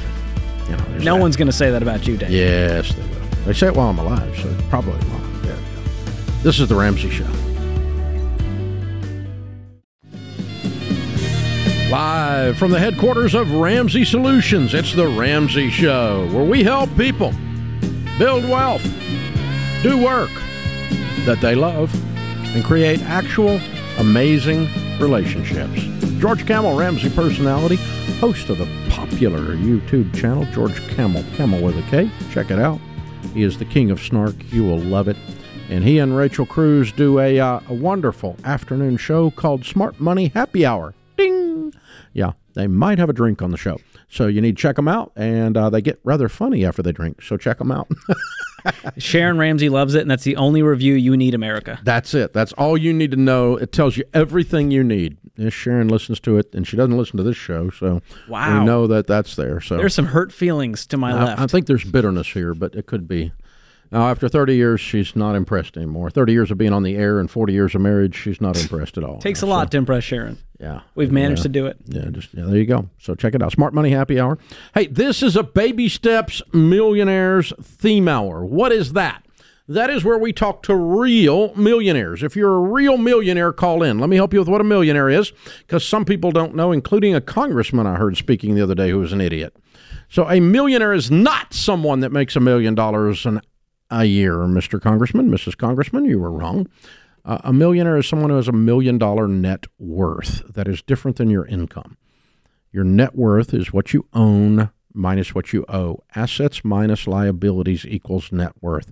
When that is greater than $1 million, and what you own minus what you owe is greater than $1 million, you are officially, by accounting definitions, a millionaire. Well, I don't feel like it's not a feeling. No one should have that much. It's not a moral construct. It's not enough. It's not a question of how much you need for retirement. It's a math thing. When you have $1 million net worth, you're a millionaire. That's all it is. It's not, we can answer and have those other discussions if you want to have them. Moral construct, is it enough, and all that kind of stuff. But it is $1 million net worth. So if you actually have a $1 million or greater net worth, we want to talk to you and find out how you got it. Because there's a lot of mythology floating around about wealthy people in America today. Let me say it another way. There's a lot of stupid lies that are told about wealthy people in America. They're just by the uninformed, ignorant, and people with an agenda trying to get you to vote the wrong way. And so there you go. Check us out. If you're a millionaire, George and I want to talk to you. Want to learn how you did it. The phone number here is 888-825-5225. Sarah is in Cincinnati. Sarah, what's your net worth? Good afternoon, sir. Very much an honor to speak with you, longtime listener. My net worth is $1.9 million. Very cool. Good for you. Give me a little breakdown on that. What is that? What's the categories that make up the 1.9? Okay, I have 6 buckets plus a retiree medical account. My house, fully paid for house, $425,000.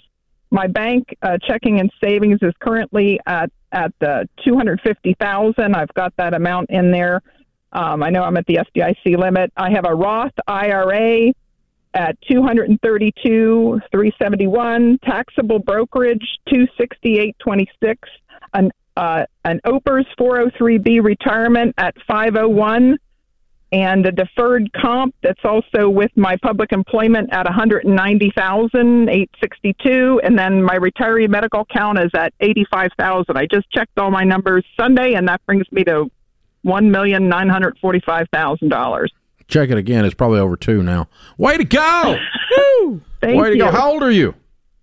I am 54 years old. Cool. And how much of this $1.9 million did you inherit? I actually inherited after I hit my $1 million mark in 2017. After an uncle I was caring for passed away, I inherited $213,000 a gift from him. Awesome. That's very nice. But to be clear, you were already a millionaire. Yes, sir. So you did not become a millionaire with inherited money. Correct, sir. I just want to make sure everybody hears that loud and clear, because that's one of the numbers we hear about all the time. Way to go! All right, so what do you do for a living? I am a registered nurse, public health. I recently acquired my master's degree in May of 21. Okay. What was your GPA? Probably about a 3.4. Good for you. Okay. And your best working year, what did you make, and your worst working year since you've been working? What's your lowest income and highest? Yes. Last year, because of mandated overtime, I was at $117,000. Mm-hmm. When I first started working as a nurse in 1991, my pay was $13.50 an hour. Prior to that, I worked as a nurse aide at $5.50 an hour. Wow. So $13.50 an hour would be like $16,000 a year. Correct. Yep. And now I'm at $46 an hour. Woo-wee. And so most of this time you've not even made $100,000. Correct. Oh, definitely not. But in 2020, 21, and 22, I just cleared $100,000 because of mandated overtime. But prior to that, I was around $90,000 a year. But really, over the last 20 years, my average is probably about $60,000, because when I started in public health, I was only $22 an hour. Wow. You are like the poster child for our National Millionaire Study. Where Thank you. We found a lot of them, they book. didn't make 6 figures, and inheritance didn't cause them to become a millionaire. and you just consistently invested over a long period of time? Yes. I started the Roth. I wish I would have started in my 20s, but I started the Roth about 30 and then also put back in the taxable brokerage. And then when I started with public employment, they match at 10%. So they take 10% of mine and match it at 10. So 3 26-year-old nurses are standing around the coffee pot and you walk up and they're saying, no way a nurse can ever be a millionaire. What do you tell those 3? Oh, I encourage this all the time. In fact, I refer them to your information, but I talk to them all the time about putting back at least in a Roth, to start in a Roth, because I do know a lot of the healthcare systems don't have very good programs necessarily. Public employment's a little different, but I encourage them to start a Roth IRA and max it out. That's but basically what I have done. You're telling them they can do it. Oh, yes. I've even disclosed, that I have built wealth that way, and they can do it too, that my house is paid for. They usually encourage to hear that. Sarah, you're amazing. You're amazing. You're an absolute amazing lady. Congratulations. 54 years old, $1.9 million, average income through her working life of $60,000. Only in the last 2 years did she even break 6 figures. Wow. And she's got a $1.9 million net worth. Oh, to be fair, $200,000 of the 1.9 was inherited after she was already a millionaire.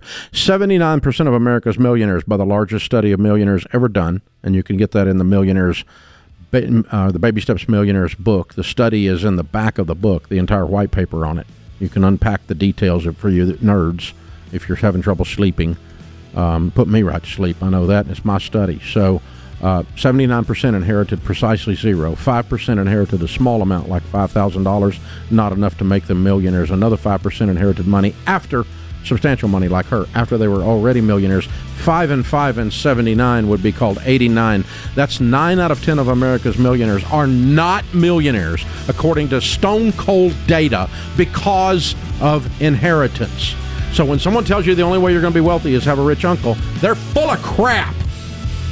It's simply not true. Don't let the lefties tell you this stuff. That's not true. It's a Baby Steps Millionaires theme hour. Hey, good folks, Dr. John Deloney here. Listen, the Ramsey Cash Giveaway is back, and you could win the $3,000 grand prize. Go to RamseySolutions.com/giveaway and enter every day. Plus, save 20% on bestsellers like my latest book, Building a Non-Anxious Life, My Questions for Humans conversation cards, and my friend Dave Ramsey's Baby Steps Millionaires. Listen, don't miss these deals. Get 20% off at RamseySolutions.com/store. George Camel Ramsey Personality is my co-host today. This is a Baby Steps Millionaires theme hour. If you're a real millionaire with a net worth of greater than $1 million, what you own minus what you owe, we want to talk to you. I don't want your broke brother-in-law's opinion. I want real millionaires as to how they really did it. 888-825-5225. Let's do a little mental exercise. Look ahead 90 days from now. It's July. You have $1,000 in the bank. You paid off 2 of your credit cards, and you check out at the grocery without having a panic attack. You know how that would feel? Peaceful. Financially peaceful. Financial peace. Some of you have never had that in your entire life, but today is the day that you can take back control of your money. It starts in Financial Peace University. It's our 9-week course that's helped millions of people beat debt, build wealth, and become outrageously generous. We're going to teach you everything about how to handle money step by step, so you don't have to worry about it anymore. The average student going through Financial Peace University has an $8,000 turnaround in 90 days. $5,300 in debt reduction, $2,700 in savings. That's the average. Total of $8,000. Not a bad return on your time. If I could give you $8,000 in 3 months, would you talk about it? We should talk about it. That means before summer break is over, you're going to feel different. Go to Financial Peace University today at RamseySolutions.com/FPU and get signed up. You'll be amazed at how inexpensive it is. Get plugged into a group where people love you, encourage you, and hold you accountable, and that'll ensure that this works. Financial Peace University, RamseySolutions.com/FPU. David is in Milwaukee. Hi, David. What is your net worth? Hey, Dave George. Thanks for taking my call. My net worth as of last night is $1,065,000. Look at you. I like it. Very good. And give me a little breakdown by category. How's that made up? So cash is around $90,000. Retirement accounts with 401k and Roth IRAs around $190,000. Brokerage accounts with $50,000, and real estate's the big one here at $735,000.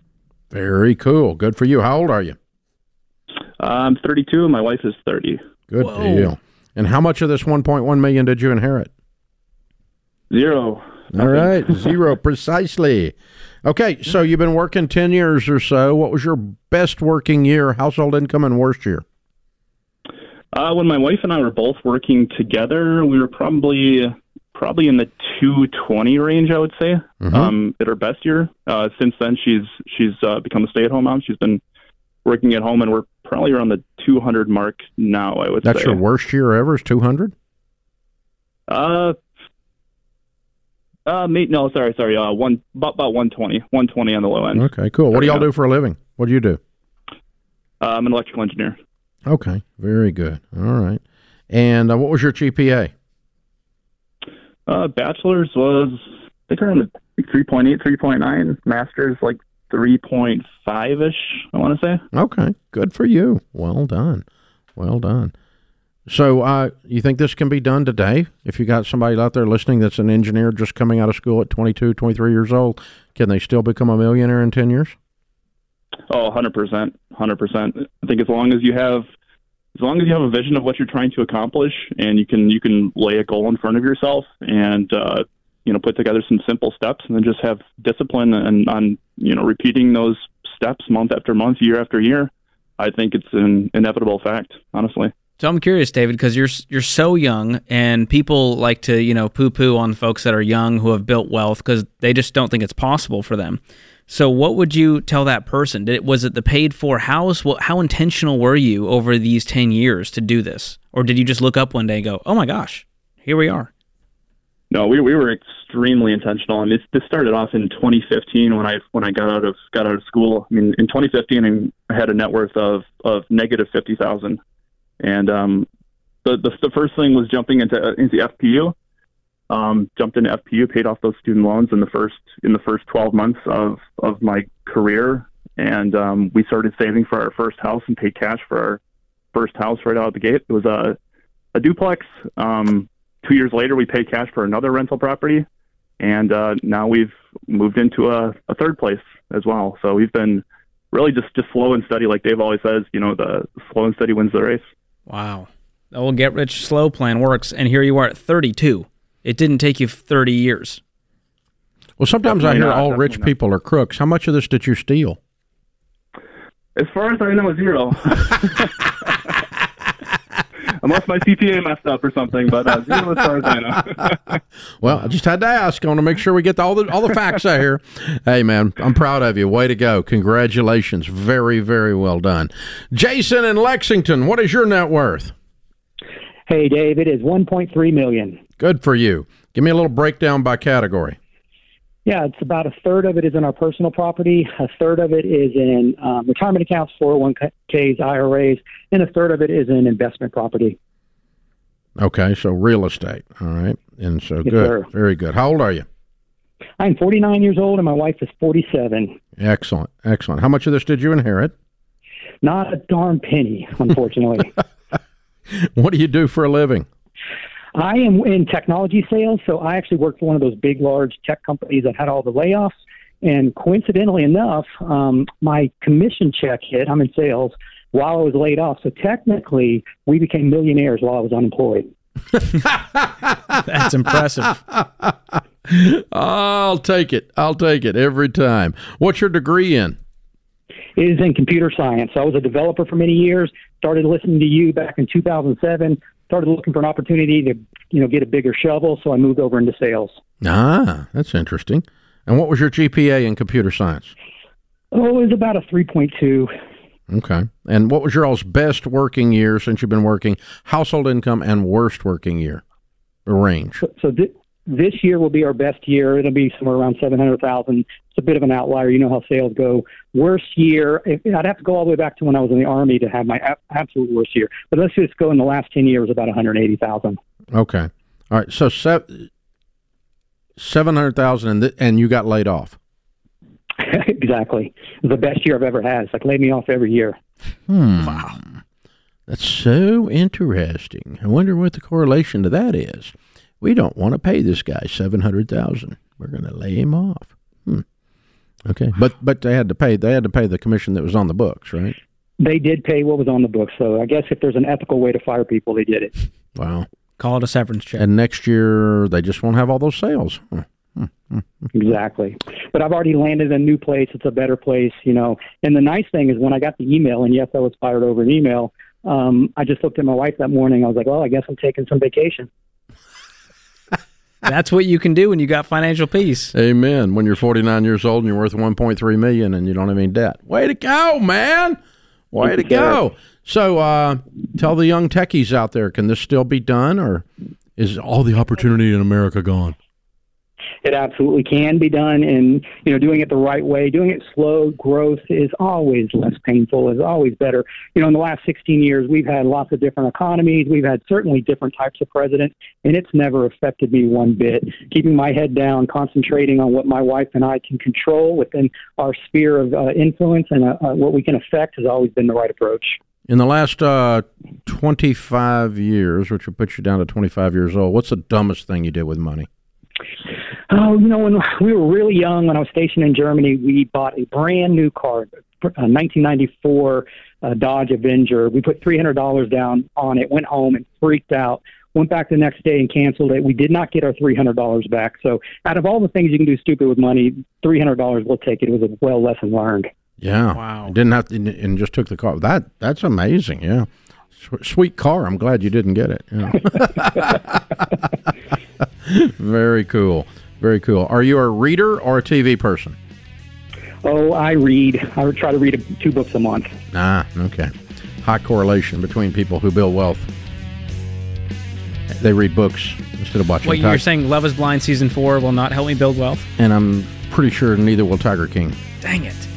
But could Need a be new wrong. strategy. Could be wrong. I'm just helping you people out here with your inputs. Inputs matter. Wow. Way to go, man. Good job, Jason. This is a Baby Steps Millionaire Theme Hour. All right, let's cut to the chase. It's easy to get discouraged about crazy house prices and interest rates. But when you have the right real estate agent to help you buy and sell the right way, you'll have confidence to make smart decisions. Ramsey Trusted Agents aren't just experts who guide you through buying or selling. They're someone you can trust to have your back from the first call to closing day. Find a Ramsey Trusted Agent near you at RamseySolutions.com/agent. RamseySolutions.com/agent. George Camel, Ramsey Personality, is my co-host today. This is a Baby Steps Millionaires Theme Hour where we're talking to real millionaires about how they really got there, not your broke brother-in-law's opinion, not somebody trolling on the internet. These are actual humans that have actually done it, which is really probably a pretty good source of information. James is with us in Miami. Hi, James. How much is your net worth? I'm sitting just shy of 1.1. I'm at 1,075,000. Perfect. Give me a little breakdown by category. All right. Well, about 450,000 is home equity. 255,000 is in my TSP. I've got 250,000 throughout Roth IRA, mutual funds, a couple single stocks in HSA, about 80,000 in cash, and 40,000 in paid off vehicles. Good for you. Cool. How old are you? I am 28. 28-year-old millionaire. Look at you, man. Way to go. How much of this did you inherit? Zero. And what's your best working year and your worst working year income-wise? The worst working year was back in 2015 when I started entering the workforce. I made about 50,000 that year. Okay. And my best working year was last year, made about 250,000. Cool. What do you do for a living?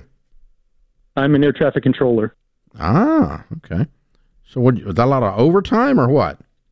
Yeah, it was mostly overtime. The whole pandemic, we just started going crazy with the overtime. I jumped up my salary by about $30,000 one year in 2021 by just taking a bunch of OT. And then in 2022, same thing, just a lot of overtime. Very cool. Very cool. What's your degree in? I actually don't have a degree. Okay, cool. Votech or anything? I went to college for about 2.5 years. Mm-hmm. It was a 4-year program, and about a year and a half into it, the government changed their minds, which they always do, about how to hire people. So you don't need a degree for that field anymore. Wow. Okay. And your GPA in high school then was what? High school, I was a pretty good student, probably about a 3.5, and about the same in college for those 2.5 years. Good for you. So what do you attribute the fact that you're a millionaire at 28 years old? How did that happen? What do you call that? I think a lot of it is, I want to throw it back to my parents, how I was raised through that and how they instilled that work ethic in me. They both put in, 60 plus hours a week. And my mom was a small business owner, and just seeing her hustle and grind was really a big driving force towards it. But they didn't give you any money. They just gave you an example. Correct. And also I got to work in the business growing up, so I got to start earning my own money from a young age. Okay. So what were the specific steps you took over the last 7-8 years? Were you doing 15% retirement? Did you wait and get a bigger down payment? What were the tactical pieces of this? Oh, I kind of messed up probably about 2 years into the job. I got a big pay raise when I started getting checked out and certified on positions. I took that pay raise and I got a brand new car. Ah. So that was one mistake there. But after that, I learned and I started investing all the other pay raises after that. So you just lived on less than you made after that and went, I'm going to sock this money away in retirement and pay down the house and I'll get to millionaire status. Was it intentional to get there? Yes, it was very intentional. I always had the goal. I wanted to be a millionaire by age 30. And you did it. And suddenly a couple of years ago, I saw the end in sight and was able to see $1 million coming up on it. Yeah. Wow. Way to go, Rob. Excellent work. I'm sorry, James. Excellent work. Very well done. Good job. Rob is in Atlanta. Rob, what's your net worth? Hi, my net worth is right about 4.3 million. Very cool. Give me a little breakdown by category. Yeah, I've got $2 million in 401k, 1.3 about in just mutual funds and things like that. About $800,000 in the house, and the rest in just cash and a few other things. Good. Very cool. How old are you? I just turned 58. Good for you. And how much of this $4.2 million did you inherit?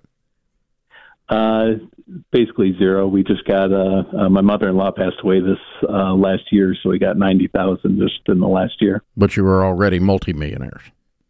Exactly. Yeah. Yeah. So what's your best working year income and your worst working year income? Probably my worst was in graduate school, probably $8,000 a year, and my best will probably be this year. I think my wife and I will probably make about $300,000 together. Good for you. What do y'all do for a living? I work in research and development in a big consumer products company. Okay, cool. What's your degree in? I have a master's in chemical engineering. Okay. Something you're using in R&D every day. Yeah, good for you. Okay. Kind of, yeah. I'm in management now. So. Yeah, but I mean, you know the formulas. What's the what was your GPA? 3.2 undergrad and 3.9 graduate. Yeah, way to go. Cool. So I think this is an underhand pitch since you're a master's degree chemical engineer, but are you a book reader or TV watcher? I'd say I'm an information gatherer. I don't read a ton of books, to be honest, but I gather information from all over the place. Yeah. I read. Yeah, your field is somewhat like the medical field, so you're reading articles all the time. All the time. And just personal stuff, car repair. I enjoy doing that kind of stuff. Anything where I can use my hands and learn how to do something I enjoy. Yeah, but didn't see every particular episode of Downton Abbey. No, I don't do much of that. Well, now he's got time to watch it. He's got millions. Now you can catch up. That's what we aspire to, right? Love it, brother. Well done. Impressive. So your advice to the 28-year-old version of you? Yeah, well, I think like everybody else, it's, spend spend less than you make. It makes things a lot more comfortable. Another one that I haven't heard too much is I really don't like to pay somebody else to do something I can do. So I'm willing to work pretty hard to, do things that other people might just pay somebody to do, and I really don't do much of that. Something I get, people sometimes criticize me on not asking, and I think it's a valid criticism. Do you or your wife smoke? No. We need to start asking that, because I think there's a high probability they don't. Because it's obviously a medical issue. B, it costs a lot. And I'll bet you we find a correlation. I've never asked it before. Yeah, it's an expensive habit. Because it just costs a lot. And you go through a couple packs a day, it's a big deal. And so interesting. Very interesting. Hey, man, very cool. I'm proud of you. Thanks for the call. We appreciate you calling in. It's a Baby Steps Millionaires theme hour.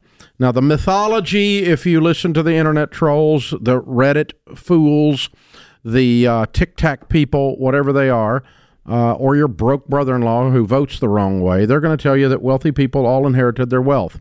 We've already told you 89% did not become millionaires. Stone cold research because of inherited wealth. We can prove it to you. You disagree with that, you're what's known as wrong. This is data, okay? The law of gravity is data. It works every time. It's called facts. The vast majority of wealthy people are crooks, George. Have you heard that one? I've heard that one. We got to be evil to make money, Dave. Which is very interesting, because if you own a restaurant and you rip people off, people don't come back, and they tell people to stay away. If you own a car repair place and you rip people off, they don't come back, and they tell people to stay away. I'm confused how the crooks prosper over the long haul. Now, they might prosper that week, but it's very difficult to become wealthy. It's easier to become wealthy with actual high integrity, because as your customers will come back. Whether you're, because you can't keep your job if you lie and steal and all that. And they're all famous entertainers. They're NFL athletes. They're they're country music stars. They're rock stars. I didn't get a single call from them today. Yeah, they're just engineers. Haven't talked to one of those salespeople. Yeah, the nurses. truth is that data tells us that it's less than 2% of millionaires are celebrity types. Almost none of them are celebrity types, and celebrity types have a horrible reputation of handling money well. By the way, as a general rule, some do a good job, but the reputation is bad, to say the least. This is a Baby Steps Millionaires theme hour.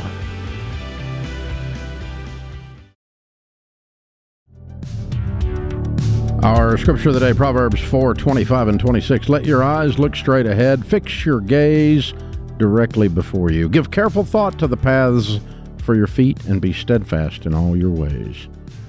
George Lucas says you simply have to put one foot in front of the other and keep going. Put blinders on and plow right ahead. This is a Baby Steps Millionaires theme hour. We're talking to real millionaires. If you want to know more on this subject, the book, #1 bestseller, this is my 8th #1 bestseller, is called Baby Steps Millionaires, and it came out about 14 months ago. And it's stories of real millionaires that really did this stuff, and it's data from the actual millionaire study. The study is published as an appendix in the back, and we go through exactly how people walk this process out, and exactly how over 30 years I've observed them doing it, and we defeat all of the lies that the hope stealers put out.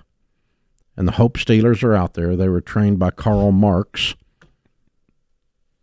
in the college classroom. And it's just not true that you're stuck, or that America is so broken that you can't win. Yes, there's lots of problems. Yes, there's lots of obstacles. If being successful was easy, no one would care about being successful. Everyone would get a participation trophy, and we'd call it a day, and we'd call it communism. But there's a real way that real people get up, leave the cave, kill something, and drag it home, and they become real millionaires. And no, they did not inherit their money, and no, they're not crooks, and no, they're not rich people. And oh, by the way, if you're so stupid that you think a house, George was telling me this at the break, that a paid-for house does not count in your net worth, then you don't understand basic accounting, okay? And they don't teach that on TikTok, all right? Basic accounting, if you take Accounting 101, They're going to teach you what a net worth is, a balance sheet. And a balance sheet net worth is your assets minus your liabilities. It's very simple and very clean, and your assets are anything. Cars count. You have $100,000 in cars. That counts towards your net worth. Now, I hope to God it's not much of your net worth, but it counts as part of your net worth. You know, if you own whatever, there's if you want to say someone's a cash millionaire or a liquid millionaire, that's a different definition. That would be $1 million cash or liquid assets, mutual funds that you could get out, not in a retirement account, but your retirement accounts, your hard assets, even valuable personal items. Okay, if you had a bunch of collectible art, that counts in your net worth. I don't recommend it, but in terms of a high percentage of your net worth, but it counts. And if you don't think so, you're what's known as wrong. So really, you have to start dealing with facts here. And well, it doesn't count. Why do you want it? Why do you want it to be impossible? Well, you whiners. Why do they want it to be impossible? Someone hurt them, and they just can't get over it. Maybe it was a breakup. Maybe it was some childhood trauma. I don't know. But they're in the YouTube comments, Dave, and I got to deal with them. Someone's got to set them straight. Well, because you actually look at the YouTube comments. That's the difference. Well, I can't help see idiots just get to be free.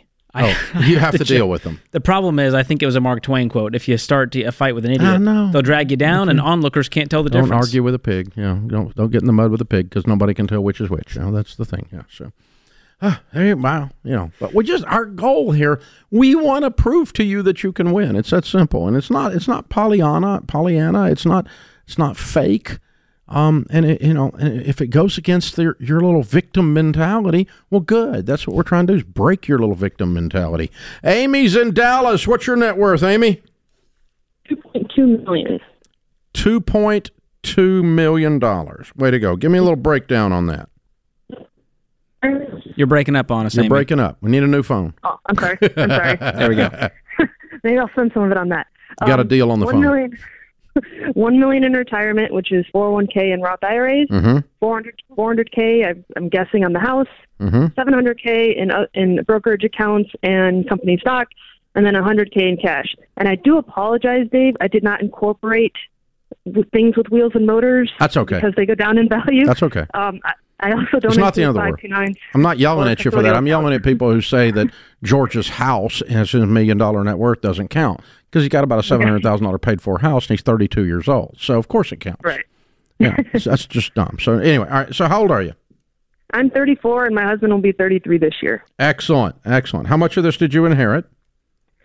I think about 50k my husband did when his grandfather passed away, but that was well after we were already millionaires. Okay. We rest our case. All right, cool. And what do you guys do for a living? We met in college, and we were both studying electrical engineering. He won the lottery. I was the only female in class. Yeah, we double dipped on the electrical engineering. What was your GPA? Mine was 3.3. His was 3.1. Very cool. What do you tell people if they want to be a millionaire by 34 years old? Honestly, God's money that you are entrusted to manage. And the biggest thing in your Bible verse today was perfect. Be okay with delayed gratification. Yeah. Understand the path, and it's okay that you're not going to have the flashy cars right now because you're going to have it later. Live like no one else, so later you can live and give like no one else. Yes, sir. Yeah, and the Bible verse, another one is, no discipline seems pleasant at the time, but it yields the harvest of righteousness. Amy, you're amazing. Congratulations. So, George, we had a 1.9, a 1.1, a 1.3, a 1.1, a 4.2, and a 2.2 million dollar net worth today. 54 years old, 32, 49, 28, 54, or 58 and 34 years old. It's all None over 60, and one under 30, and two in their 30s. Is a young crowd today. Average GPA 3.4, 3.8, 3.2, 3.5, 3.2, 3.3.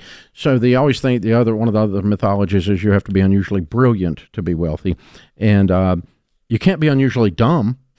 The 1.6 doesn't show up. Okay, if you played beer pong in college, you're probably not going to show up here if that was your graduate degree, is in beer pong.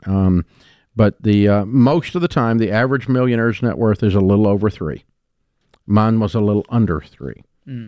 2.97 to be precise, and I'm very bitter about that 3/100ths of a point. Couldn't just bump it, round it up? 3/100ths of a point, and I missed it. Yeah, there you go. But so I graduated. Thank you, Lodi. That's what that means. So there you go. But anyway, that's the average millionaire is right around that 3 mark. Very few of them are certified geniuses, but very few of them are dumb. They have, and a lot of them are engineers. Number one category of careers, by the way, is engineers. Number 2 is accountant. Number 3 is teacher. Number 4 is business. Number 5 is attorney. Number 6 is medical. So doctors didn't even make the top 5. Wow. So, and we had them all here today. We had engineers, tech sales, air traffic controller, R&D, nurse. See there, you see. It's represented. Lots of engineers, chemical engineer, electrical engineer. The first call, 54-year-old nurse, single, had been in public nursing her whole life. Never made over $100,000 until year before last. Yeah. So, 1/3 of millionaires never make over $100,000 in their life. 1/3 of them in a study. Wow. So, why do we do all this? Because we want to tell you can do it. It's possible. And the mix is interesting too. There's nothing real sexy in this mix. It's just I paid down my house, got it paid for. I put money in my 401k. I've got a brokerage account with some mutual funds in it, and I've got cash. There was not an Elon Musk or a Bill Gates on the list. I was waiting for something crazy, but there wasn't much in there. Kind of boring, but it just works. What's not boring is having financial peace and retiring when you want to. Amen. There we go. So, hey, this is how this stuff works, boys and girls. It's slow and steady wins the race, and we invite you to join the race.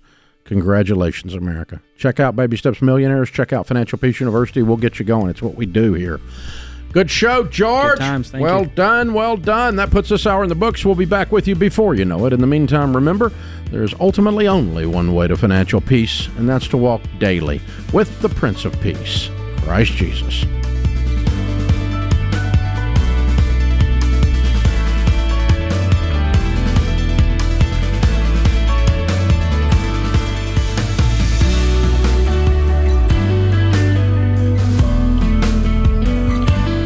Hey, George Camel here. If you love the show and you want a deeper dive on your money journey, we've got a weekly newsletter that gives you helpful articles and tips on following the Ramsey way. Just go to RamseySolutions.com today to sign up for the newsletter. Again, that's RamseySolutions.com to sign up for our weekly newsletter.